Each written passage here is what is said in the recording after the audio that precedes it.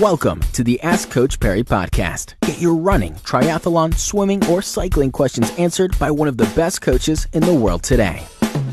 Welcome back to the Ask Coach Parry Cycling Podcast. I'm Mr. Active David Katz, joined by Devlin Eden. And before we get underway today with our first question, we've got a giveaway for you. We're giving away 10 tubs of Pepto Pro.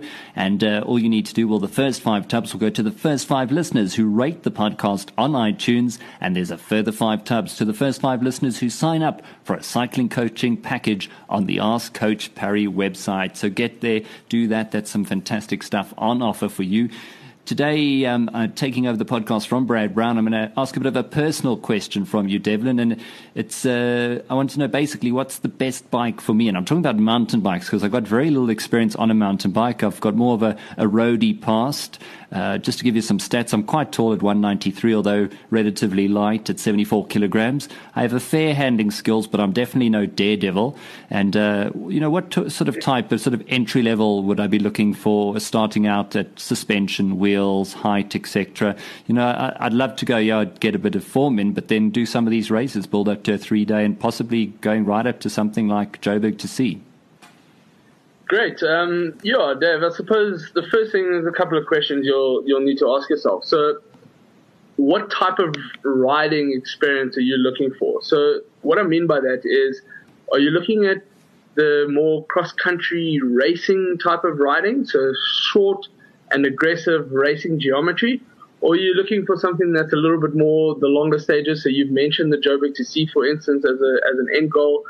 And trail type of riding. Why I ask those questions is that'll determine the kind of bike you'd be looking for, from between a hardtail and a dual suspension bike. And we have touched on this briefly in previous podcasts, but just in the sense of if you're riding more as a cross-country elite type of racer and want something that is slightly less comfortable but more responsive and more rigid, you start looking more at a hardtail bike. It's a lot lighter. You won't be riding it for as long.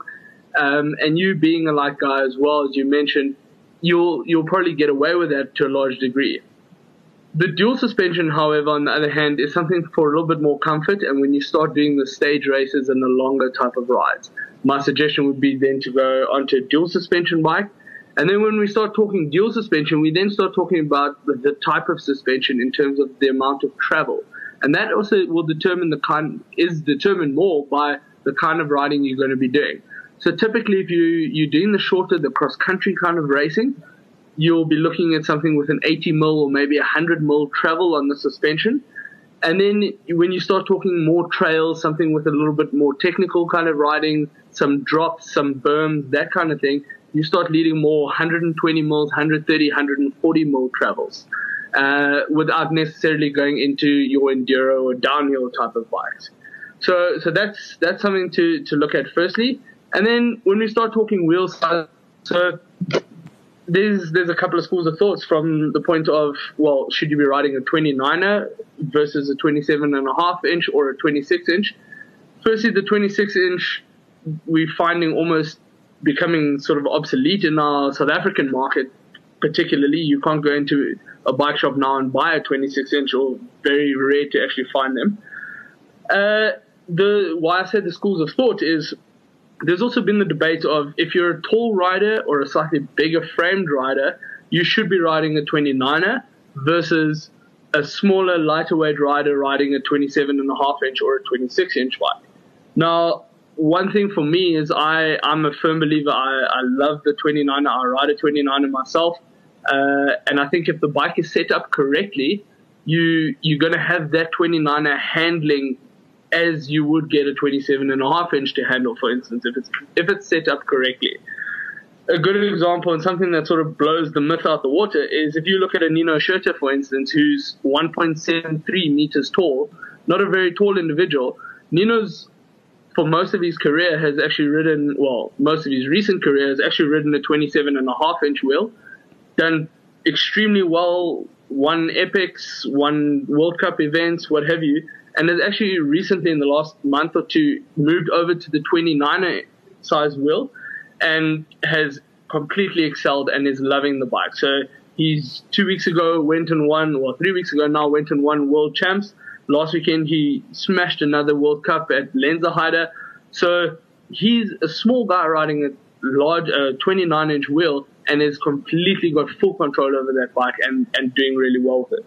So I think more importantly, though, for you to decide what you actually want to get out of the bike, most of the bike shops these days have got test bikes available and different models of bikes. My suggestion would be to get on a test bike, ride various options, and see what works best for you and what will suit your style of riding and what you want to get into before making that decision. Devlin, I love that you use Nino Schurter as an example because he's a phenomenal mountain biker, but the Rio Olympics I'm really looking forward to because between him and Julian Absalon, they're dominating the sport at the moment, but they are two probably of the best mountain bikers we've ever seen over cross country. That's going to be a battle. We're throwing Peter Sagan into the mix because he's not doing the road race suit, doesn't suit him. He's going to do the mountain bike, and who knows what he can do. It's going to be a bit of lottery. So you're going to want to catch that mountain bike event at the Rio Olympic Games. From Devlin, if you want to find out more about his coaching, all you need to do is hop on to the Ask Coach Parry or just the coachparry.com website and click on the coaching tab, and all the info's there. You can look at the packages and hopefully get some more fantastic insights from Devlin. From Devlin and myself, Mr. Active David Katz, we'll catch up with you again on the Ask Coach Parry Cycling Podcast in a couple of days' time. Be sure to subscribe to the Ask Coach Parry podcast on iTunes, follow it on SoundCloud, or listen to it on Stitcher.